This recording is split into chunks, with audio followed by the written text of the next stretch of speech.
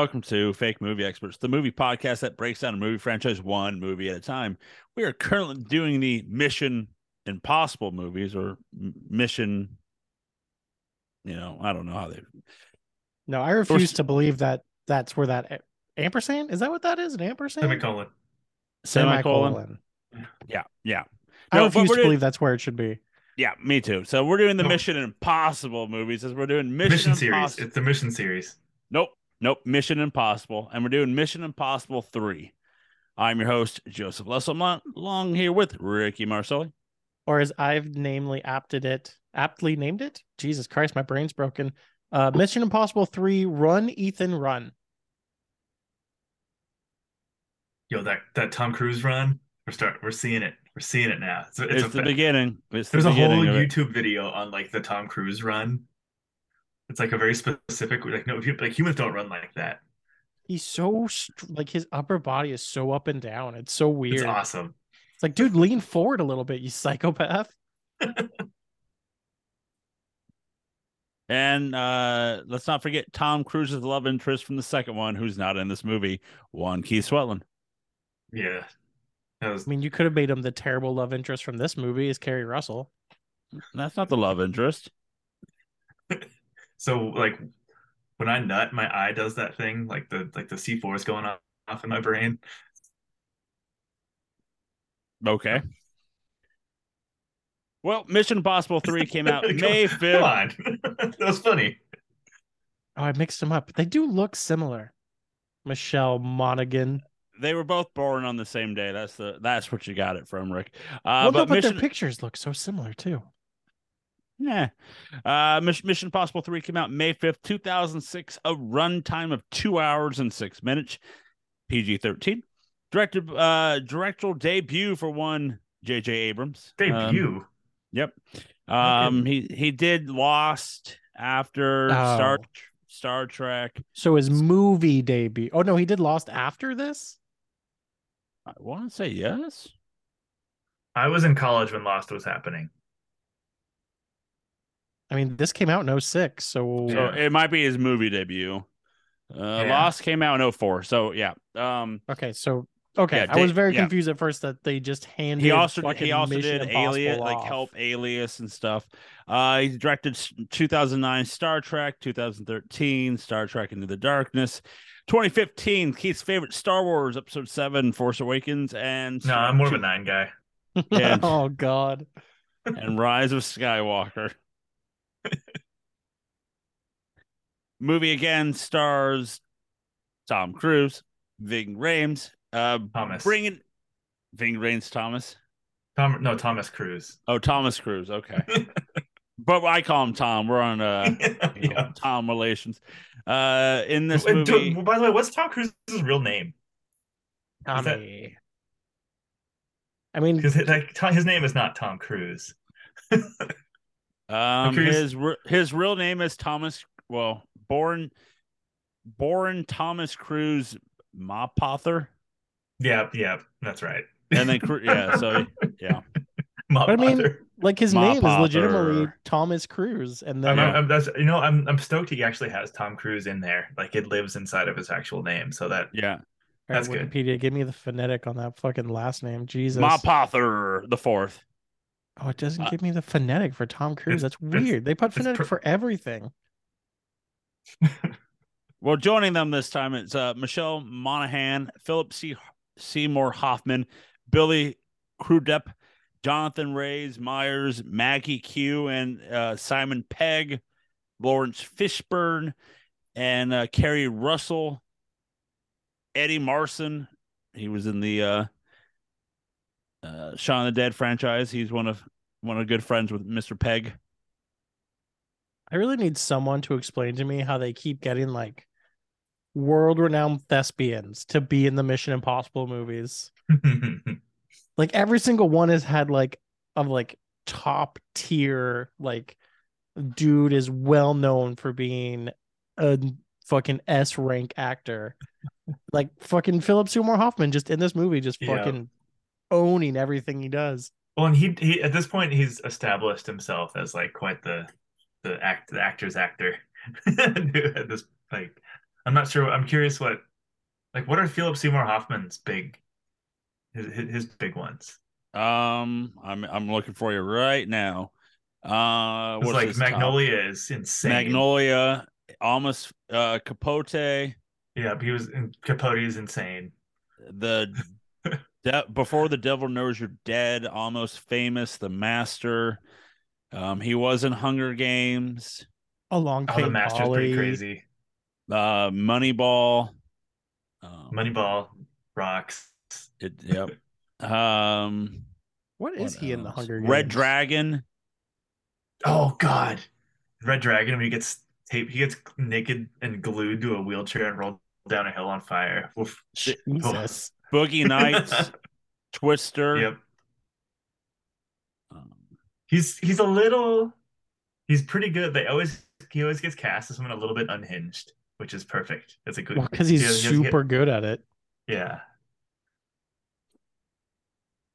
but yeah, that's Oh, he was in the Big Lebowski?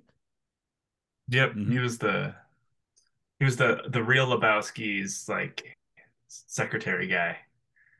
Jesus Christ. Almost Famous, Talented Mr. Ripley. Mhm. He was in Punch Drunk Love. What is this?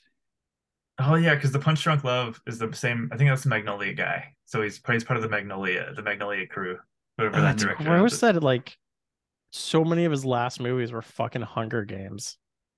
I know that's unfortunate.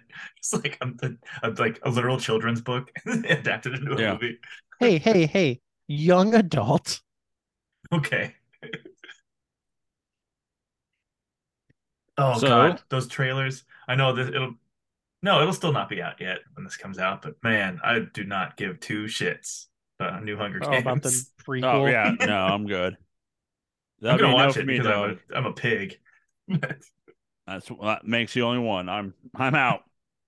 Yeah, I think I watched the first one and we watched part of the second one. I'm like, I'm done. They're so I, like divergent from the books, not to be confused with the other young adult series Divergent.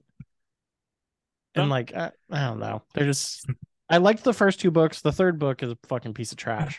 my brain for the Hunger Games, my brain we I think I saw the first one. I it's those things that I've seen the first three. However, when I went to the theater to see the third one, my brain erased two. So like the whole time watching the third movie, I'm like, did I watch the second one? I'm like, no, I didn't. It's like the whole time watching, I'm like, I've never seen it. While the producer's like, no, you've seen two. I'm like, nope, not nope. This is that's your kryptonite, man. Usually you have like Yeah, that photo. You have the Robert Langdon disease. I do. And yet somehow Hunger Games still has a better love story than the one I care about in this film. Yeah, I'm not here for the romance. The wedding scene was cute. Eh, What did you still guys eh. think of Mission Impossible 3 overall? And then we'll get into Overall, I thought the spycraft and the action, except the night stuff, J.J. Abrams has no fucking idea how to shoot action at night. It always looks fucking garbage whenever he does night action. It just is like fucking, he goes too hard with the fucking shaky cam. And it's just like, I can't fucking see anything or tell what's happening. And I just get a headache. But all the spycraft stuff in this movie was fucking like great. Best spycraft stuff in any of the ones we've seen so far. The fucking Vatican stuff was fucking top notch. Humpty Dumpty baby. But then like you had the fucking shitty storyline with the wife that I did not care about. That was such a like huge part of the end. I thought the ending fucking sucked. I hated the end of this film. So it was a weird mixed bag where like there's parts of it that to me are the best we've seen so far through these three films. And yet there's parts of it where I'm like, this is fucking just dog water. And we see like even in his first apparently fucking major motion picture, like some of the worst aspects of J.J. Abrams directing. So it's a weird mix of what turns into still being an okay movie in my view, but it could have been so much better. Keith. I'm trying to think when I saw it. I probably saw it in theaters. This was around time when I just like went to the movies a lot. And I had this movie kind of like your Hunger Games 2 or whatever. This movie like lost like emptied out of my brain, like water pouring out of my ears, and it was it was like so I had no memory of it. I remembered Philip Seymour Hoffman being cool. That's all I remembered. But no, my generally, yeah, generally I liked it. I'm starting to like one of my like problems with J.J. Abrams is that his movies are usually like slightly above okay, and they never like veer from that. So it makes them kind of boring. So like that was my I went between bored and oh that's cool. Like kind of just like flopped around like the I didn't have strong feelings about the relationship story. It didn't move the needle on me either way. But with the thing that offended me about this movie was it's just it felt like satisfied with B minus for like the whole time. That's kind of the J.J. Abrams thing. And so like the movie felt sort of like once again I mostly liked it, but it just kind of felt sort of flat. Like it never felt like I was on top of a mountain or like I never felt too excited watching it.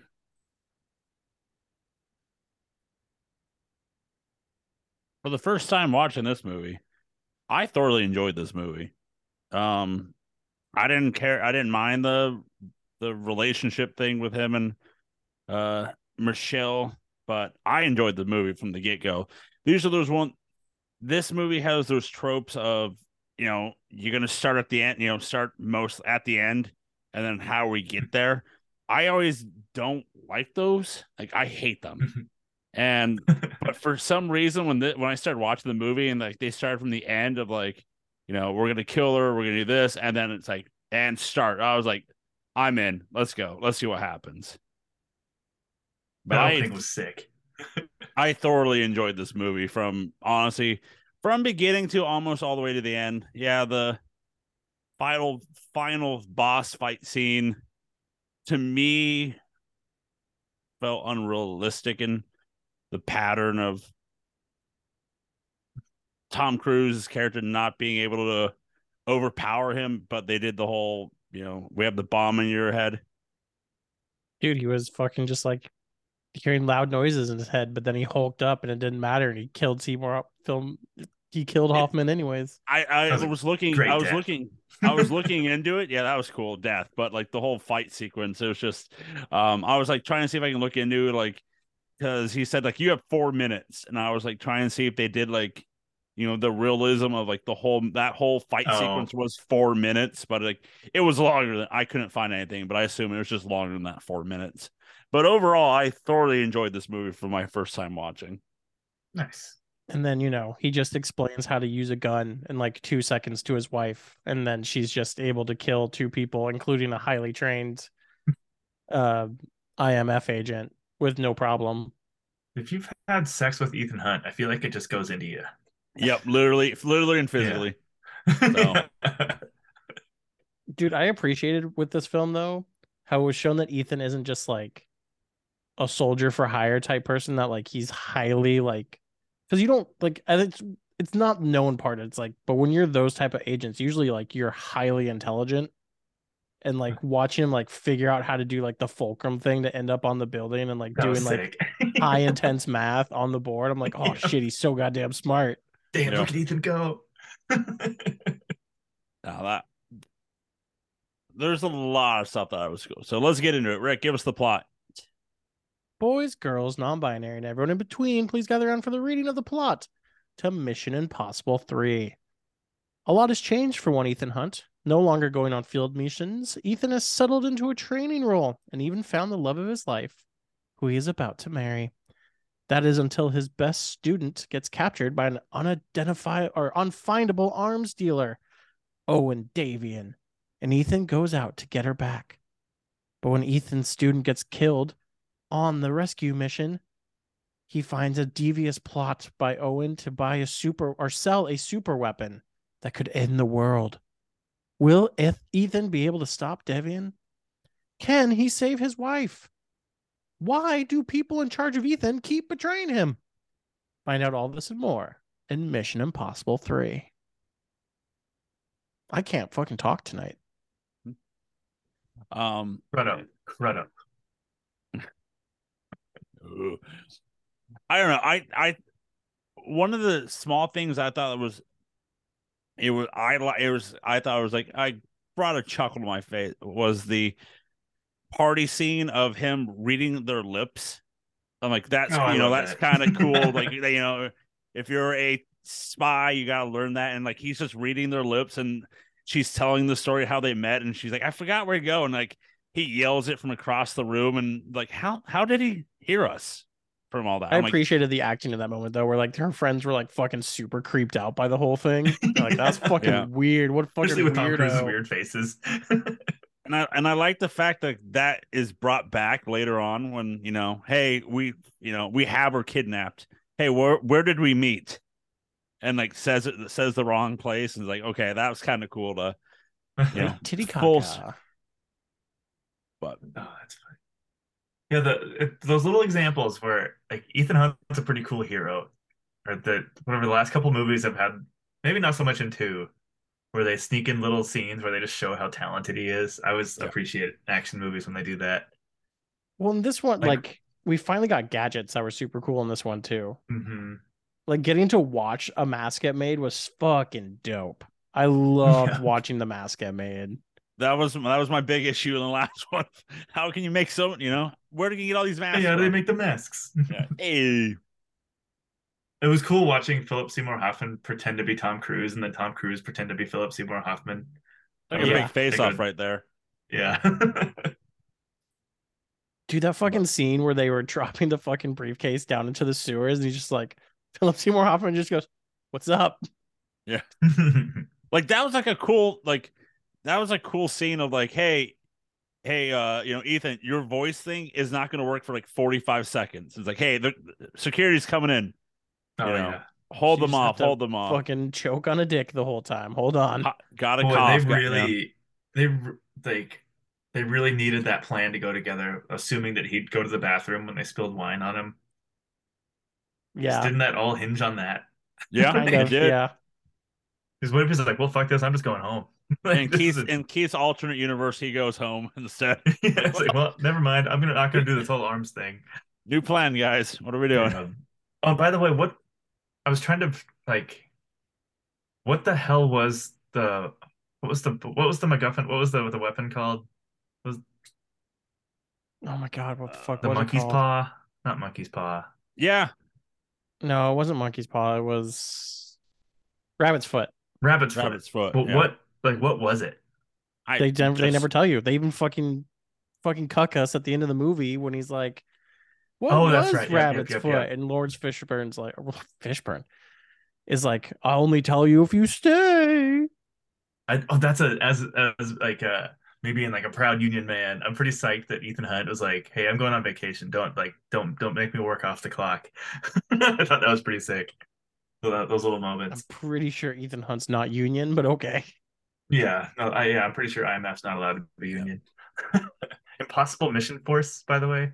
Dude, Come I on. loved how they fucking made. Well, I mean, remember this is from a 1960s That's fucking true. That's show. yep.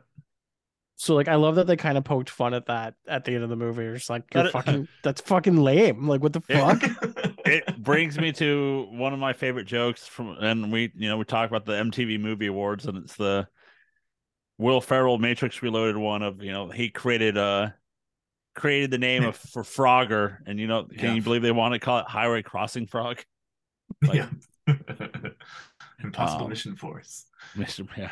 Wait, is Yeah, that I your don't real know. name? Yeah, The that's whole your real name. storyline with like him and his wife just like it fucking sucked to me. It just felt so like you could have done something different for that It- aspect of Ethan Hunt and Well, everything. they try to bring back the actress Thandie Newton from the sequel from the second one, but she said no, and so then they went with a whole different route on what to do.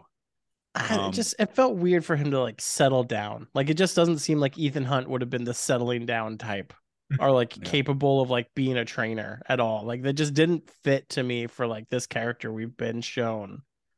Well, and a sneak preview of one of the Roger Ebert things, he talked about that a little bit, and that Ethan Hunt's kind of an asshole for settling down like that when he like knows that he's going to be drawn to these absurd like IMF missions where he has to go like arm Well, except remember, refugees he and wasn't. He was supposed to be out of that life. Like he wasn't a field operator anymore. He was a trainer. Yeah, But like I don't know. yeah. He just didn't seem like the type who would be a trainer. yeah, we've seen Top Gun. He was reluctant. Yeah. Yeah. Ethan Hunt just seemed like the hands-on, like got to do it myself type, as was kind of shown in the film when he goes to try and get his student back. One of the coolest death scenes ever, by the way, when she dies. Oh, so them gross. flying Eyes, the she goes helicopter. cross-eyed. Dude, her eyes just fucking break. That was one of, like, for being not gory, one of the goriest things I've ever seen.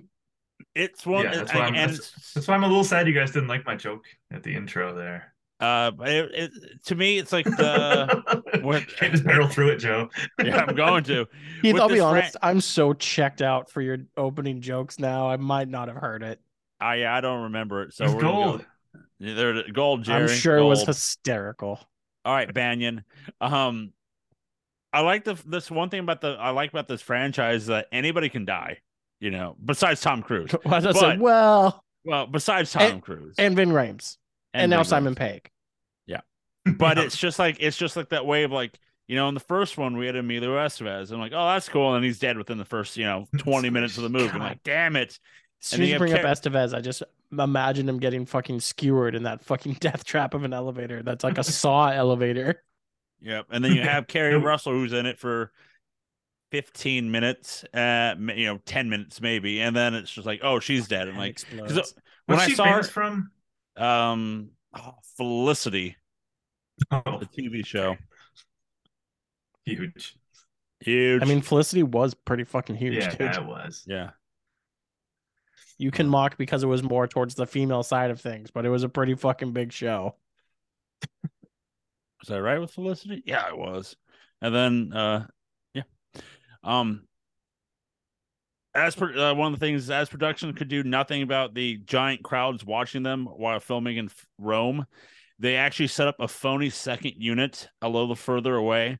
Hired several girls to be in bikinis and several older women dressed as nuns to pretend to be filming takes for a film, while the main unit was down the street with filming as normal, with largely undisturbed. I'll bet that didn't happen. That seems like a DVD extra thing they made up. I don't know. I get the vibes that's a fake story. Or they like that's a cool story. Or they oversold kind of what they did. Yeah, or they did it. Or they like riffed and joked about it for like 20 minutes behind when they were having a meeting before shooting. Another thing, Tom Cruise allegedly threatened cancel publicity for the film if Comedy Central did rebroadcasted the Trapped in the Closet South Park episode, the Scientology episode. Oh, right. So he had told them not to because Paramount owns Viacom. Comedy Central is owned by Viacom, which is the parent company of Paramount Pictures and the Mission Impossible movies. The episode was pulled as Trey and Matt Stone, the creators of South Park, said like they got a call by Comedy Central, said, yeah, we're pulling the episode.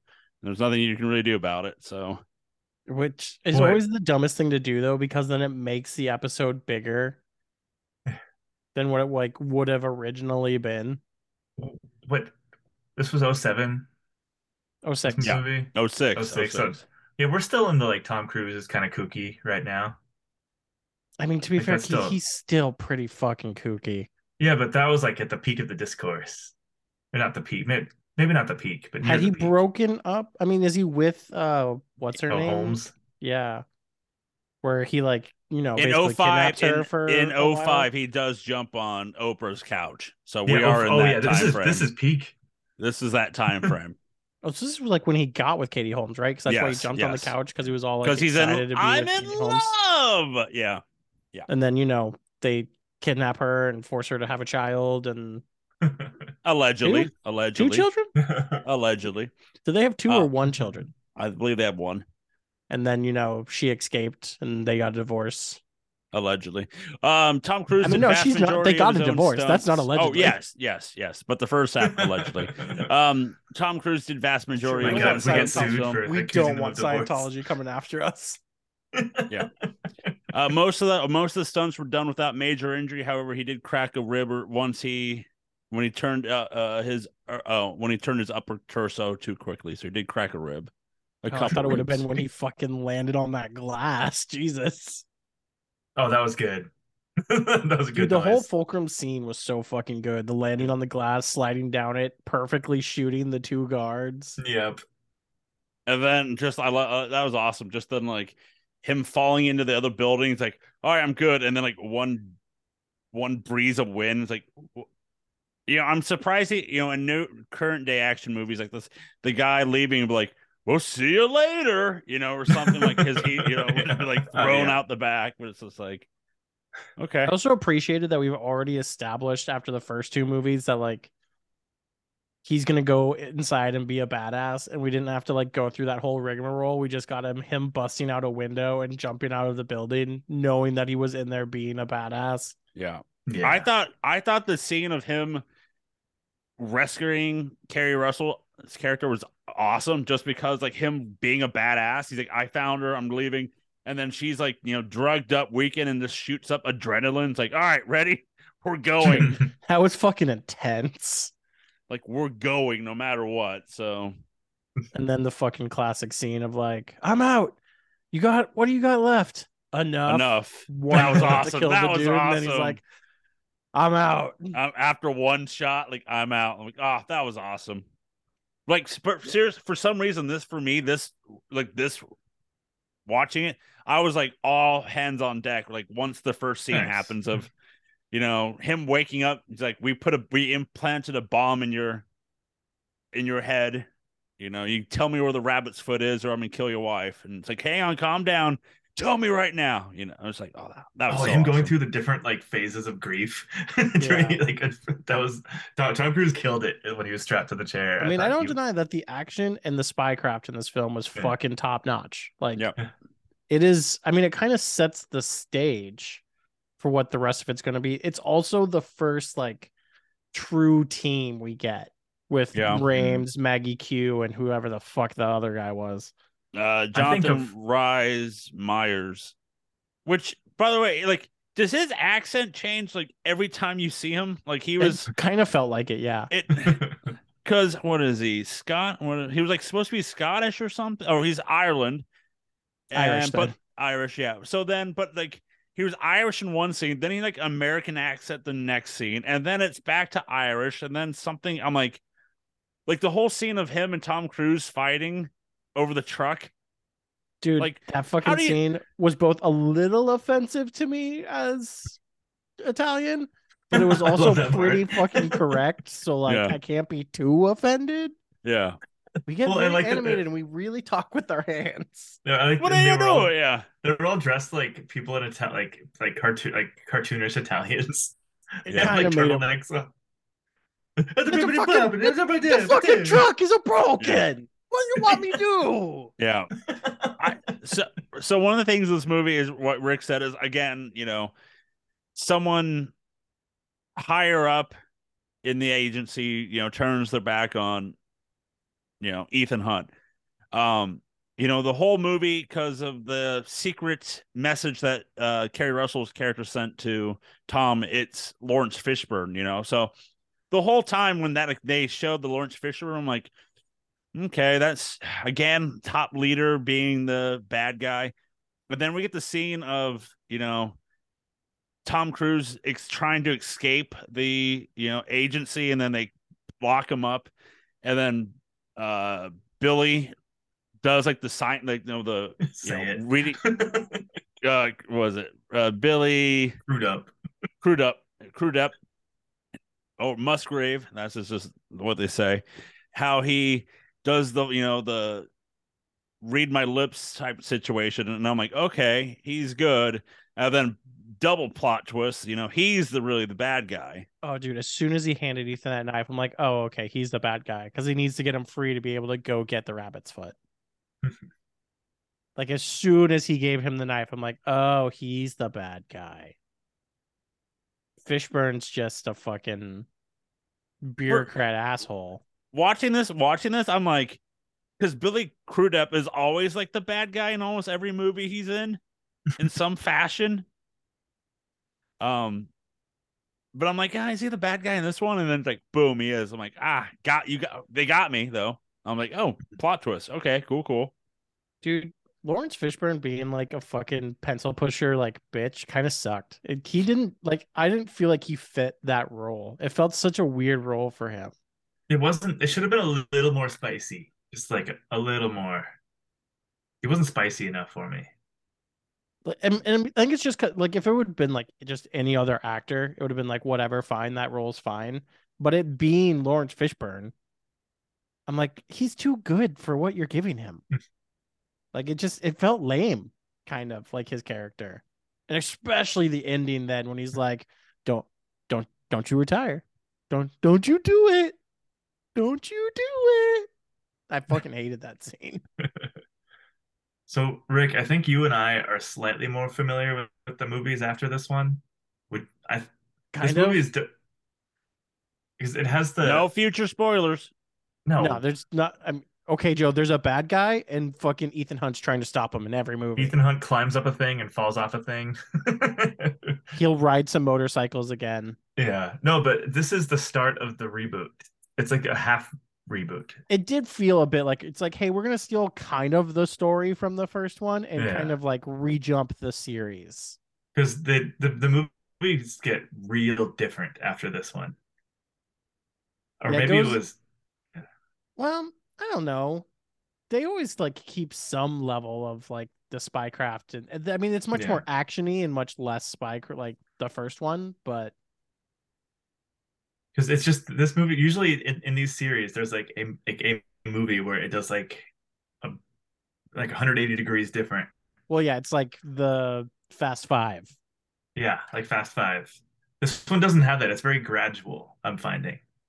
I Like think that's it's one of just my because it's like kind takeaways. of the build up. It's just like I also appreciated it again that like the gunplay in this movie, like it fit. Like it didn't feel like gratuitous Hmm. gunfights. Like what happened fit the situation. It wasn't there was no sand kicks, unfortunately.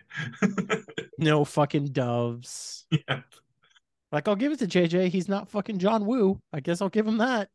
No, I think I'm still sticking with my JJ theory that his movies are just slightly above mid, and that's his problem. I mean, going back, I'm like, I'll be honest. I'm confused as to why JJ Abrams ever kind of got the pub he got. Like, okay, the first season of Lost slaps, but that show drops off pretty heavily, pretty quickly. Well, and he knows the right people and can say he has got the right influences. Like he's got the Spielberg influence. It's pretty clear. Like he's got the reference. He's good at making the references. And like, what is his like super banger? Super 8? I don't even feel like that movie was like that well received. No, that's the one that he's famous for doing Spielberg. Like, he just did a Spielberg with that one. Like, I don't think he's ever made like a straight up like banger. And so I'm confused as to why JJ Abrams got so much work for so long by being so mid. Maybe that's What why is he was his just super biggest movie? unoffensive. It is because it's like he's not going to make a bad movie. He's not going to make a good. It's going to be slightly above average. Until he made well, I mean, I'm confused why Star Wars gave it to him after Star Trek. Because like Yeah. the first Star Trek remake was okay. And then it's like the movies are fine, but the directing choices within the movies are always fucking so terrible. And then he does Star Wars, and then it's just fucking hissing on our fucking love of something. Yeah, and I never want to do Star Wars on this podcast, but if I have to rank the new movies, I think Force Awakens is probably the best one, unfortunately. I would still go Last Jedi. I like Last Jedi, and then Force Awakens, and then the movie that shall not be named. Rey Skywalker, Oh, an origin story, volume one. dude, and the fucking CEO of Star Wars just she refuses to give up on Rey Skywalker and just let them fucking decanonize those movies. She just refuses to let that happen. The original director for this movie was going to be David Fincher, who did movies such That as would have been Seven, sick. He would have done Zodiac. Gone Girl. He would have God done a damn, lot better. why can't He we? would have I want done a a lot David Fincher better. Mission Impossible. Holy shit. But he dropped out to produce the Lords of Dogtown. Yeah. But then he dropped out on that one. David Isn't Fincher that did the all Justin right. Timberlake movie? That's the skateboarding one. It's got like Johnny Skateboarding Knoxville one. in it, Oh, I think. okay. Yeah. The basic storyline of his version of the movie would have been dealt with black market trade of body parts in Africa. Oh, that'd been fucking sick. So, Scarlett Johansson was cast for the girlfriend wife. However, she had to drop out. I never know how I feel about ScarJo. Wait, I lied. She was going to be the Carrie Russell character. That would make she more still had to sense. pull out. She would, because she could have done that role. That She would have could been have done good. that role. She's all right. One of the She's like one the of the JJ things, of actors. But she like has bangers, right? Like she's had roles where she's been considered super good, but then she also, is in Ghost in a Shell. Yeah. God, I watched that. I don't remember a minute of it. I mean, fucking Jesus Christ. I don't know what was worse, that casting or Gyllenhaal as fucking the Prince of Persia. Yeah, that was so funny. Is that a franchise? Can we watch that? No, it's not. Funny enough, Keith, when they cast Jake Gyllenhaal as the Prince of Persia, they never were able to make more than one. Damn. Well, can we do that? And it's the Ubisoft verse. We can do that in Assassin's Creed. Oh God, I don't want to watch that movie. I mean, Ubisoft did enough to kill the Assassin's Creed series for me in general. I don't want to watch their shitty movie too. It's with Fassbender, right? Yeah.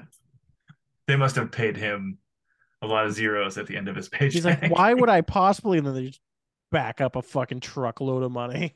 They do the movie, like the slide the piece of paper across the desk. It's like, I would never make. Okay, when do we start?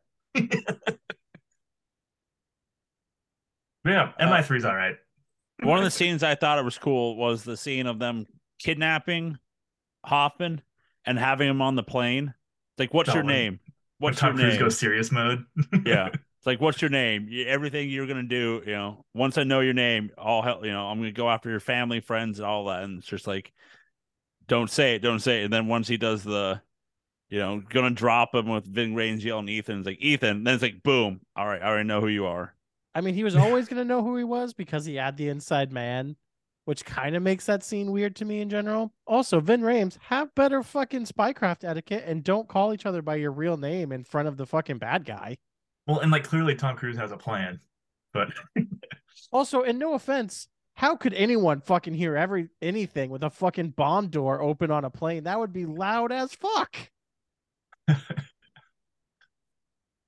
Yeah, I appreciated. But Philip Seymour Hoffman hanging out the plane was fucking sick. It was good. It looked good. And just snapping the zip tie. Let's be honest, that last zip tie, that's not holding Philip Seymour Hoffman up. I love the man, but that last zip tie, that's not holding. That thing's gonna give. Ah, nice. Also, Hoffman just falls out the plane, ruins the end of the movie. When David Fincher was attached as director of this movie, Sylvester Stallone was being courted to be the main villain in this movie. That would have been cool. It would have been a lot worse than Philip Seymour Hoffman. Don't get me wrong, I love Sylvester Stallone, but he is not a Philip Seymour Hoffman. Well, it was fun to watch Ethan Hunt get like kind of beat. He kind of lost for a little bit of it. That was kind of fun. And, like you felt like, oh man, Ethan Hunt might like lose. It was nice for him not to have like the whole picture figured out. Yeah. Like from very early on, and him just trying to like figure out how to get all the pieces where he needs them to.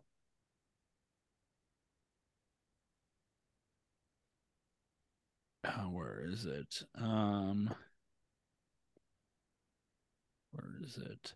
That they actually filmed the final scenes in a Chinese village, and they had another crew there with a bullhorn to tell them like how the people living there, like, all right, that's what we're doing. So when this goes off, when you see that weird man running down, get out of his way. That fucking scene of him just yelling, I'm assuming move in either Mandarin or I fucking can't remember what the other dialect for China Cantonese. is. Cantonese, yes. whatever, how he knows which dialect to be speaking, because they can be so vastly different. Like maybe he was yelling something in Mandarin and they're all fucking Cantonese speakers. They're just like, what the fuck is this fucking white saying? Ethan Hunt knows. Do you also notice how they made him look like, remember, Tom Cruise, not a tall man. Yeah. But they made him look very tall in that running sequence. He like was towering over all those people in that village. I also love the classic scene of him walking into a fucking establishment in a Chinese area, and there just being 4 old men around a table in some way, shape, or form playing a game, possibly mahjong, maybe just gambling, and for some reason just giving up the ghost and be like, oh yeah, fucking the other white person's in that corner. That's a good action movie move. What did you guys think of the team in this one? Maggie Q, Jonathan, and Vig Rhames, and Simon Pegg in a way felt perfect because you had your 2 main people who could own it, and like Maggie Q and I fucking again don't remember the other guy. Let's just call him John. Was just like they're competent, did cool things, but didn't feel like they needed to take up any more time than they did. Like it almost felt like a very like amazing team that could do amazing things without making me feel overwhelmed with who was on screen at all times. I enjoyed it. This is kind of like we talked about earlier. This is the introduction of the team. Like the first time you see Ethan like really collaborating. Because in the first one, he gets betrayed by his team. Yeah, like it was just Vin Rhames who was always on his side. In the second one, it's his team is doves for some reason, and they make a bad team. Yeah. Yeah, this was the first one. It's cool. It was fun. I like it. I also think this is the only one that Maggie Q and that other guy are in, which kind of is disappointing because they were like good. Like they were. I at least could have used more Maggie Q. I thought she did like a great job within her role. Yeah. Maggie Q had to learn how to drive for the movie since she didn't know how to before. Nice. It was revealed that revealed in the DVD extras while driving during the shoot, the heels of her shoe got stuck in the accelerator, leading her to lightly crash into another car. Oh, so no Uma Thurman and fucking Kill Bill type situation. Yeah. I liked because I know you guys talked about like I know he's in the franchise, but when like Simon Pegg, because I know a lot in the last week's show, you guys were like, he might be in the next one, or it's the one after that he's like in it, and then he's in it. I'm like, oh, cool, but he's really only in it for like, I don't know, 5 to 10 minutes, and I was like, I don't mind that for what. Well, I think this is also kind of Simon Pegg's like first big American movie. Like, remember Simon? Like, we knew Simon Pegg at this point because of like Shaun of the Dead, and stuff. But like, yeah, he's still very much like a British guy. Like, those were British movies. Like, I think this is what kind of like got him brought over here. It's this and Star Trek, but I think Star Trek. I mean, that's not for a while. 2009. So I think this is kind of his intro, like in a major or a major movie in the States. So it's like he's not Simon Pegg yet. Yeah. But yeah, it kind of worked perfectly for a soft intro for someone who becomes like a bigger and bigger person as the movies go. Because Shaun of the Dead came out in 2004, then British movies. British Mission Impossible 3 is like his next American, like it could be his first American movie, but yeah. One of the jokes he made after the success of Shaun of the Dead, Pegg was asked whether he was going to be pursuing a career in Hollywood, which he laughed and replied, "It's not like I'm going to be in Mission Impossible 3." Fucking loser, getting Mission Impossible 3 then, bitch. That's so funny. Do a great job too. Simon Pegg's character in this fucking movie. I thought it was awesome. He does the Simon Pegg bit. Yeah, it works perfect. I just love when Tom Cruise is calling him from China and it's like, hey, you got to tell me where I need to go. And it's like, oh God, I'm turning my back and I'm going to be a wanted man. At least we can go to jail together. And then he like does, he's like, well, I helped you. I'm in trouble. I'm like, okay, that was pretty funny. I like how you put him on hold for a moment too. Yeah. Yeah. Peaceful. Yeah. But like I like the crew. The Maggie Q was awesome. The John character, he did his part of being, the No, the fucking truck is broken. What do you want me to do? he's the person that in any other movie you would think that would be Ving Rhames, being the guy, being the muscle, being the taking people out, going through the sewers and all that. But Ving Rhames is the computer guy in this, and that's what in most other action movies it'd be flipped.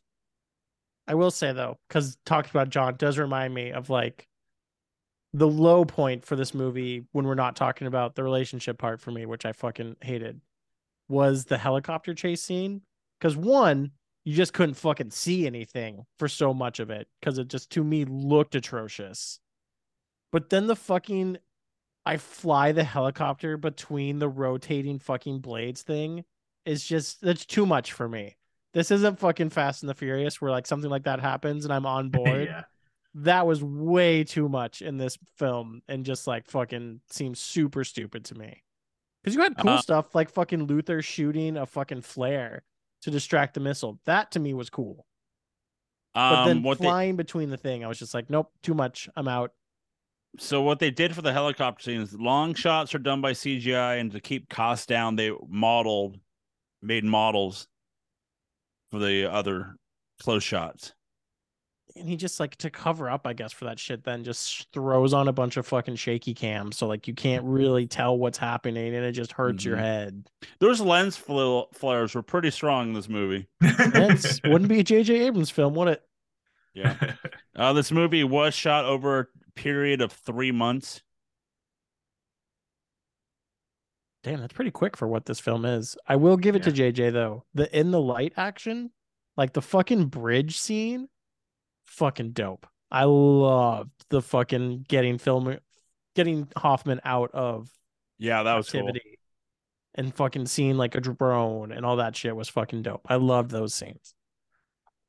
Yeah, and that part where Rames goes, Ethan, there's another gun in the truck as he's doing his fucking Ethan run. I know. Yeah, that was a cool shot of just like, and it's like also the idea of like him, realizing like it's his own team that turned on him. That was a cool scene. Like the funny thing about that is like the scene with him running and like he has to jump over the hole, but he chucks his gun. I'm like, but isn't there like he could have just walked across or no, right? He's got to fucking jump the giant hole in the bridge. That road was not fully gone. It was just like big hole and like just go on the side. He's no, I the got other this. Side, well, the other side was the fiery SUV. Oh, okay. That was a big jump. But still, it's like yeet. Yeah. Yeah. Dude, and also most incompetent sniper ever for the fucking team extracting Hoffman, who just kept like staring at Ethan Hunt through a scope, being like, yep, he's there. I could definitely shoot him right now with this sniper rifle, but I'm not going to. Yeah. Special effects technician sued Paramount Pictures and Tom Cruise production company for gross negligence after thank you pyrotechnics in the stunt in which he was involved went wrong and he was engulfed in a ball of flame. Holy fuck, he's fucking Undertaker. He suffered third-degree burns over 60% of his body. That's pretty intense. That's like they have to do a bunch of flesh grafts to like fix you. Yeah, you ain't walking away from that one. The lake that they referenced that we talked about, how that's where Tom Cruise and his wife met, is in real lake that is in South Island of New Zealand, which Tom Cruise filmed The Last Samurai at, and he liked it, so that's why he made it the lake in the movie. That's weird, but okay. Cool. What a weird guy Tom Cruise is. Ricky Gervais was cast as the ally, but due to various production casting changes, he was pulled, and Simon Pegg was the one replacing him. Thank God. Fuck Ricky Gervais, that transphobic piece of shit.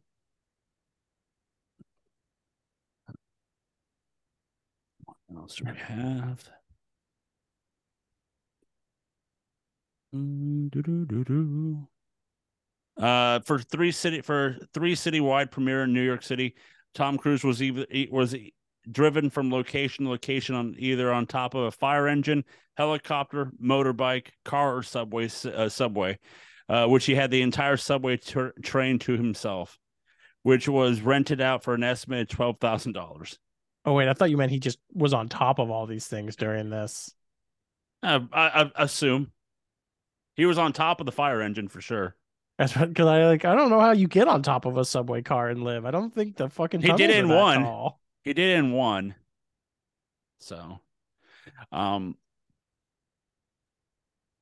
what Ricky said earlier about the gadgets, how we got more. Like we got we're at the party and he gets called by Musgrave and he's like, "Hey, I need to see you at the convenience store. Meet some at the convenience store." And he taps on the Polaroid camera, Kodak camera, and like that's his. If you accept.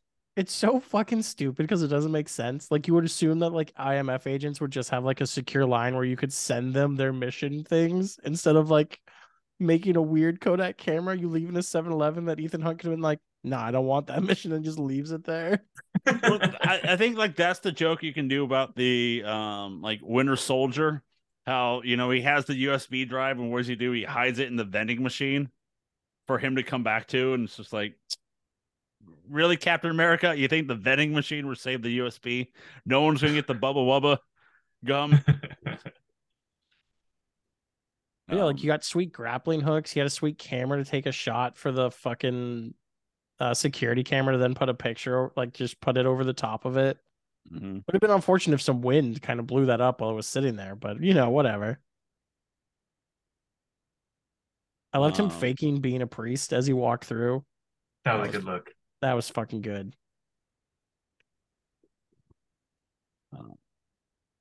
Yep, outdoor scene was filmed in an actual Chinese village. But no, Philip Seymour Hoffman, like I thought, killed it for me in this movie. Like just being we get it in this, we get like the first 5 minutes of the freaking movie, it's just him like, I'm gonna kill your wife, one way or another, she's dead. And as you said, Keith, he goes through the stages of like, no, don't, I can help you. We can. Yeah. You're not a bad person. It's just like, yeah. Yeah, he accepts it. He's like, okay. okay.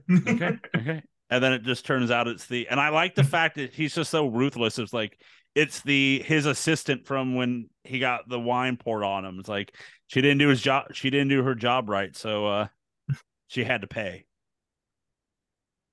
He's fucking a terrible person. Yeah.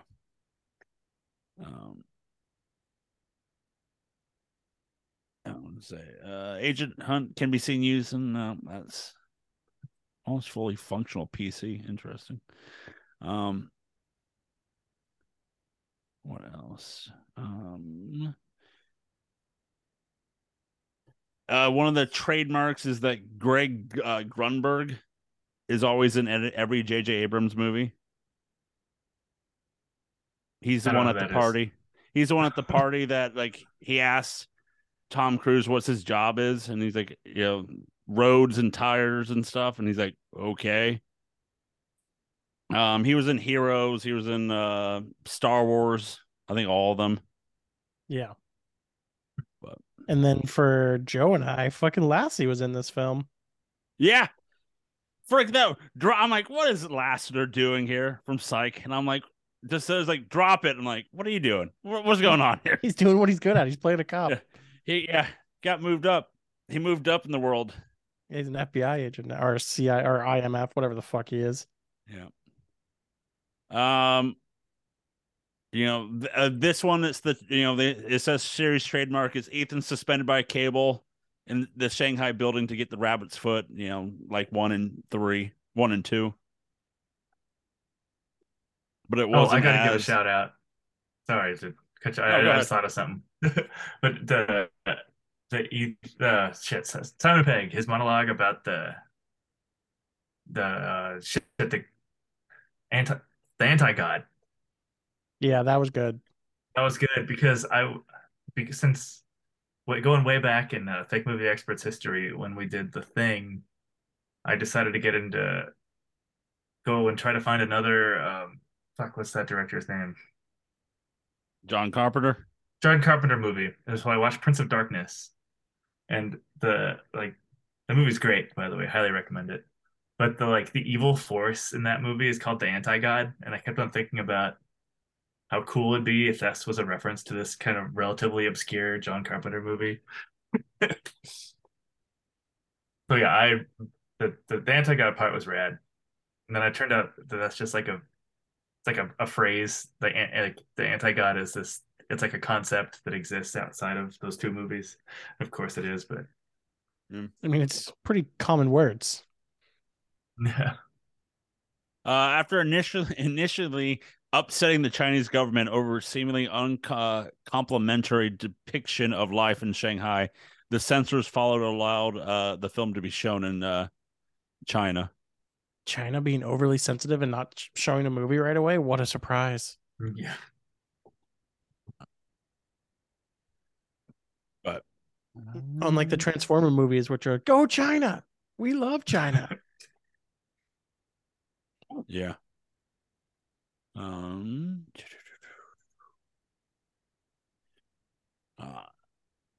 Anything, any scenes you didn't like from this besides the relationship status and No, not anything outside of what we've mentioned already. besides the end. No, I'll get Not that into it. fucking. I'll get into it in the wrap up, but Okay. the J.J. Abrams movies, they never or this movie, I guess specifically, it never it doesn't achieve its highs aren't very high for me. It's Yeah. never that low and it's never that high. Well, I felt like every time we were finally ramping up, we'd slow down for some reason. Yeah. The scene near the end when Musgrave joins Ethan after the apparent murder of his wife, that was rewritten in the morning. So Crudup was reading his lines from cue cards throughout the whole scene. Jesus.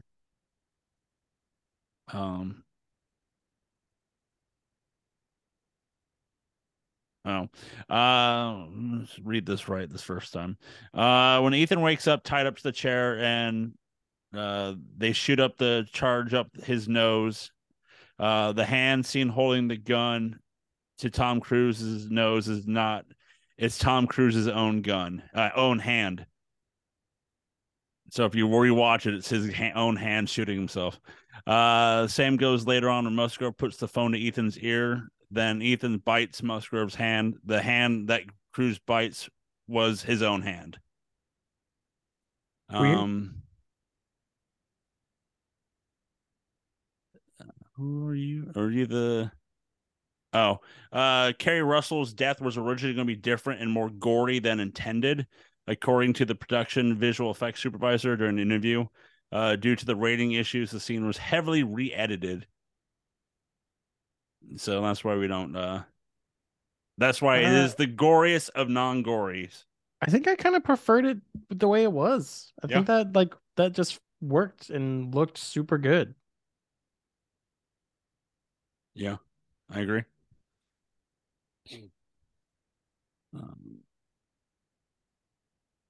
This Keith knows this. What's the other movie Ving Rhames in that woman gets an adrenaline shot put in her? Oh yeah, that's good. Yeah, that's a straight up Pulp Fiction reference. Yep. They gotta tip their cap to old Tarantino for that moment. You know how they did that scene? Like how they filmed it? No, why would in I know reverse? That? Damn it, I was gonna say that. Well, you could have, but you didn't. Yeah, there's no proof, No proof. No proof in the pudding. Okay, well. You guys want to take a guess what the budget was for this movie? Oh, I It have was no idea. fucking 132. I was gonna say 120. Yeah, I guess I'll stick my 132. Okay. Well, the Probably last higher. one was 125. Oh shit. The budget for this movie was 150.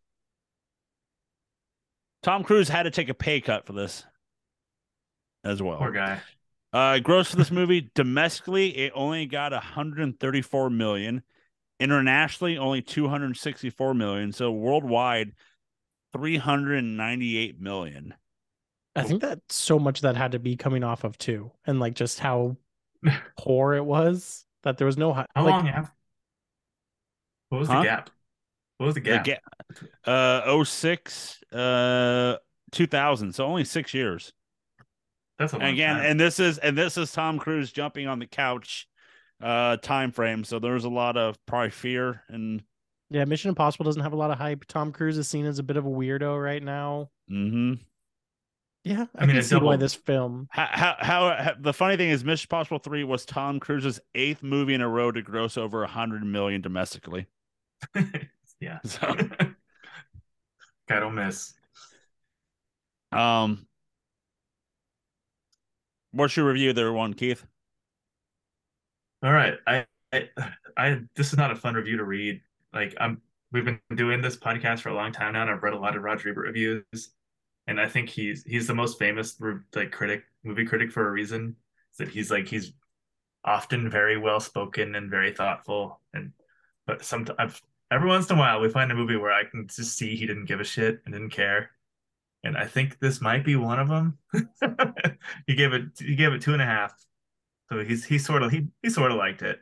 And The he's whole out of reading, 4, right? yeah. Okay. I've always been a fan of the 4-star review. I like that number. But yeah, there is a theory that action is exciting and dialogue is boring. My theory is that exciting and sameness. That variety is exciting and sameness is boring. Modern high-tech action sequences are just the same damn thing over and over again. High-speed chases, desperate gun battles, all possible modes of transportation, falls from high places, deadly deadlines, exotic locations, and characters who hardly ever say anything interesting. So it's just some. I was looking for some fun words that he was saying, and I liked that. I liked his thoughts there. But yeah, he thought it was all right. Hmm. Let's go to the box office for May 26th to the 28th of two. Oh, wait, no, I lied. I'm still on Mission Impossible. Box office for May 5th through the 7th of 2006. It was a May 5th release or a Yes. May. Interesting. That's Yep. the so this is around the time where that gets transitioned into like the summer blockbuster release because that's eventually becomes the Marvel release area. Coming in at number 10 in its second week with 3.3 million, Aquila and the Bees. It's the spelling bee movie. Oh yeah, okay. Didn't that Number movie win 9. awards? I don't think so. Number 9 in its first week with 3.4 million, a movie called Hoot. It's a Luke Wilson movie. It's a kids movie with about an owl. Owen Wilson had a weird career for a few years there. Number 8 in its fourth week with 3.6 million, Scary Movie 4. Wow. Jesus. 4. Number 7 in its third week with 4 million, Silent Hill. I like that movie. Number 6 in its sixth week with 4.1 million, Ice Age: The Meltdown. Mission Impossible and Ice Age are the only two movies to go over 100 million in the year 2006. They've made too many Ice Age movies. Yeah, this is not shaped. I don't recall it being a fantastic movie year. Number 5 in its second week with 5.3 million, United 93. Yeah, it's about the plane that goes down in Pennsylvania. Yep. Very Number 4 in the second week with 5.4 million, Stick It. Oh, I fucking love that movie. That's a gymnastic movie. Yes. Number 3 in its first week was 6.3 million, and An American Haunting. So far we've had. Is that the Owen Wilson one? No, No, that's House on Haunted Hill. House on Haunted Hill, and that came out like 2000. Which one is that? The one you just said? House on the Haunting Isn't Taye Hill. Diggs in this one? No. This one is a Donald Sutherland Sissy Spacek movie. Okay, Oh, never okay. mind. Not the the one movie, I'm thinking of then. the movie you might be thinking of is a House on Haunted Hill, and that's the one with Liam Catherine Neeson, Zeta-Jones. Catherine Zeta-Jones, and Owen Wilson. The one I'm That thinking movie of is the ruled. one in New Orleans, and I can't remember what it's called. Oh, But you can move on. I'm thinking. Wait, are you doing okay? I've been confused the last two times. Are you doing the 10 of the year or the 10 This of is that the weekend? 10 of the. This is. I only do the 10 of the year if it's the number one of the year. This is the 10 of the weekend. Okay. Because I don't think for the year 3.4 million is the number 9 movie for the whole year. So I was for the thinking of weekend. Skeleton Key, by the way. There it is. Number 2 in its second week with 11 million, RV, Ron Williams movie. Mhm. That means number 1 in its first week with 47 million, Mission Impossible 3. That was not a great list of movies, by the way. Nope. Like I said, I like Silent Hill and Stick It, but those are still like 2.5 to 3-star movies. Yeah, Silent Hill is objectively bad. We just like it. Yeah. And Stick It's like poor man's Bring It On. Yeah. Oh, nice. Let's go to the ratings. IMDb gave this a 6.9 out of 10. Rotten Tomato, Nothing all funny critics. about that score. That's right. All critics gave this a 71. Top critics a 68, and audience gave it a 69. That's a nice score. Nice. Before Between 68 and 70, somewhere in there. That's funny. Hey, what's the can I do the Drake reference? Like, what's the square root of 69? I don't know, 8 something. That's a joke. It's a reference. It's not a joke. It's a reference. You guys remember Drake? Yeah, but you're referencing Drake, who's like well known for being unfunny. So you, an unfunny jokester, are referencing someone else known for not being funny. No, Drake is very earnest. There's nothing funny about Drake. You hate to see it. But before we glaze them, we're going to be ranking. We're ranking the Tommy, the best gadget, best impossible moment, action piece, and movie. Let's start off with the Tommy. For MI1, we have Ricky, Tom staring at things. Keith and I have floppy disk Street Magic.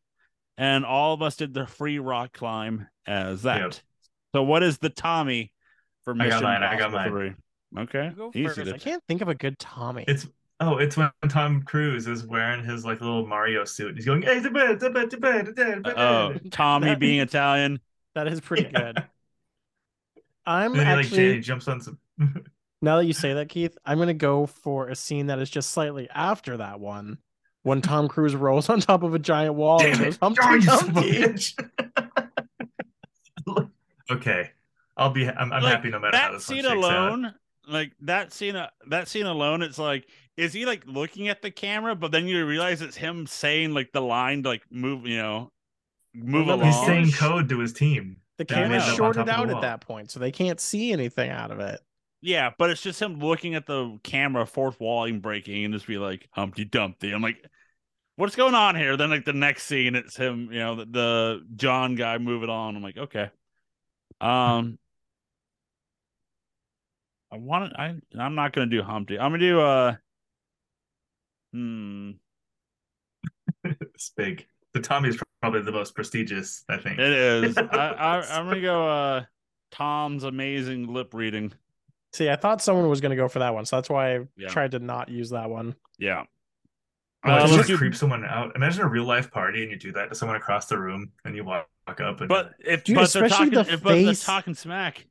The face he was making while he did it too was so like he was shaking up a drink, so he's having a good time, and then he looks psychotic.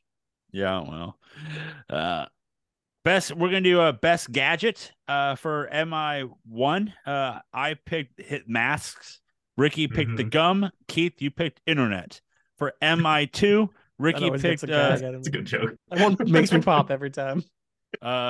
Ricky, you picked voice improvement. So the voice the sticker that goes on there.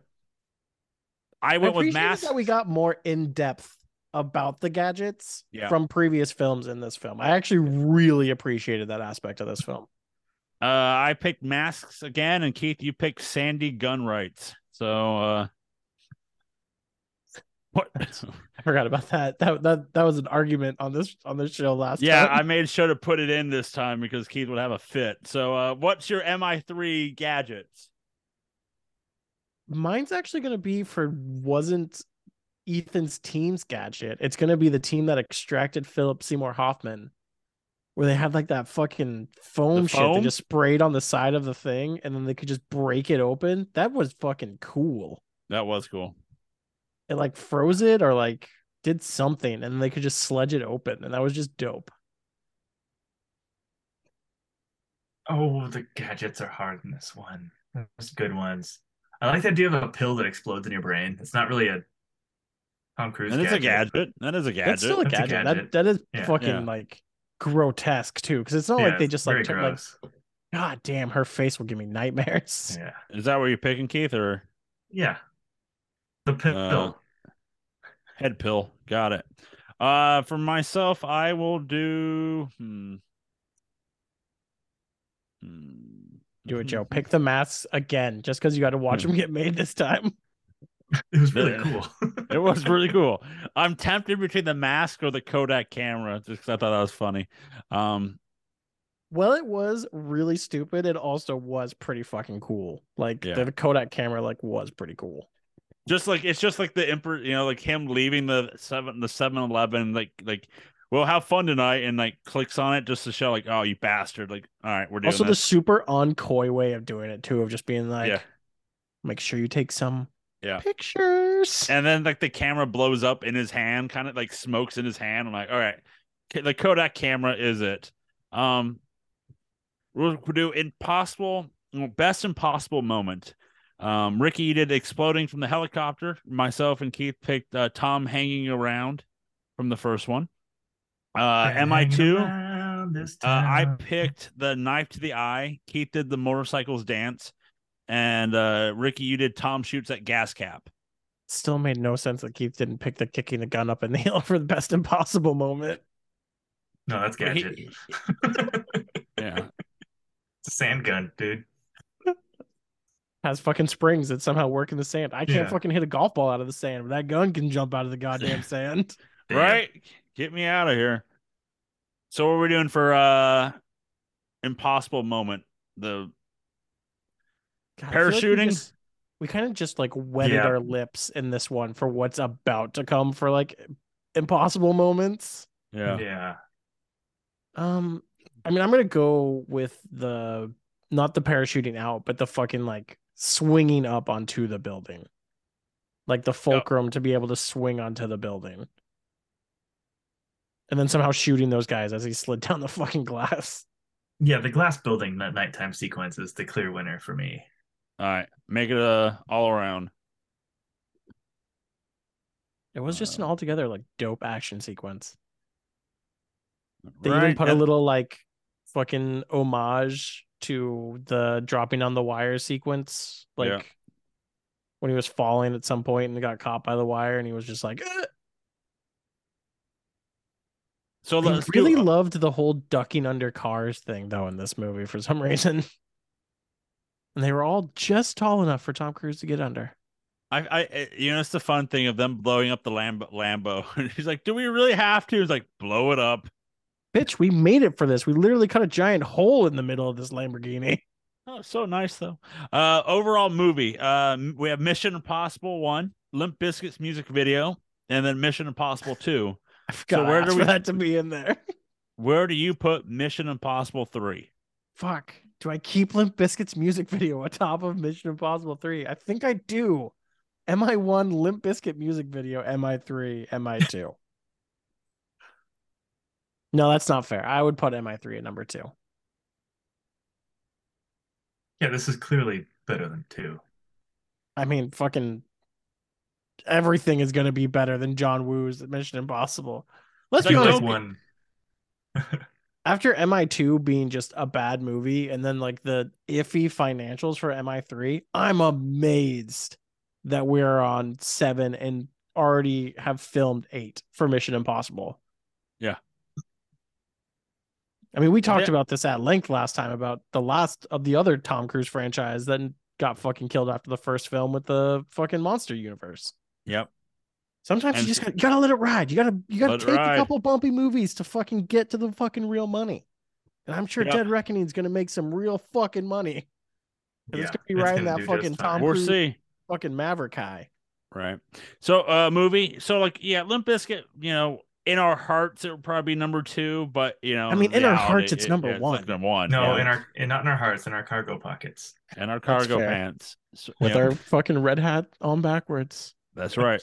I got mine right there, so I'll wear it next one. Yeah. So movies, it's Mission Impossible 3, Limp Bizkit's music video, and Mission Impossible 2. Speaking of Limp Bizkit, real quick though, do you ever just think about the fact that we used to call tank tops wife beaters and how fucking weird that is? Domestic violence shirts. Like that was just like what everyone called them, and that seems weird to think about. I mean, it's kind of like what we used to call like sitting crisscross applesauce back in elementary school, and thinking about what we called that, and that's weird. But yeah, so just common fucking terrible slurs being used as a way for children to sit. It's fine. Yeah, yeah. Let's glaze some stars. Oh no, I don't really want to do this, but I'm gonna do it because this man's a crazy man. But it's the best.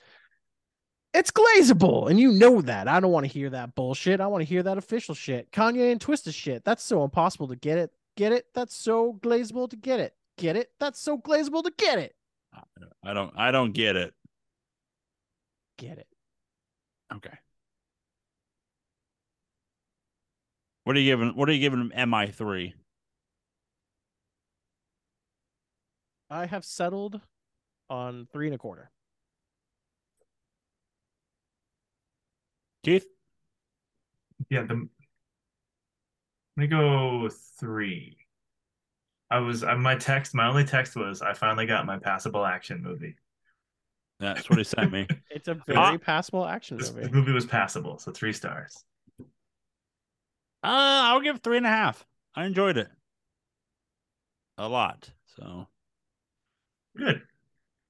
I typed the number in the wrong place. Hold on. That brings Mission Impossible 3 in at 3.25. So yeah, so far the franchise, besides MI2, doing okay. It's holding at a 3.19, and I feel like it's going to start going back up again because I feel like the next movie is like we just start like making bangers.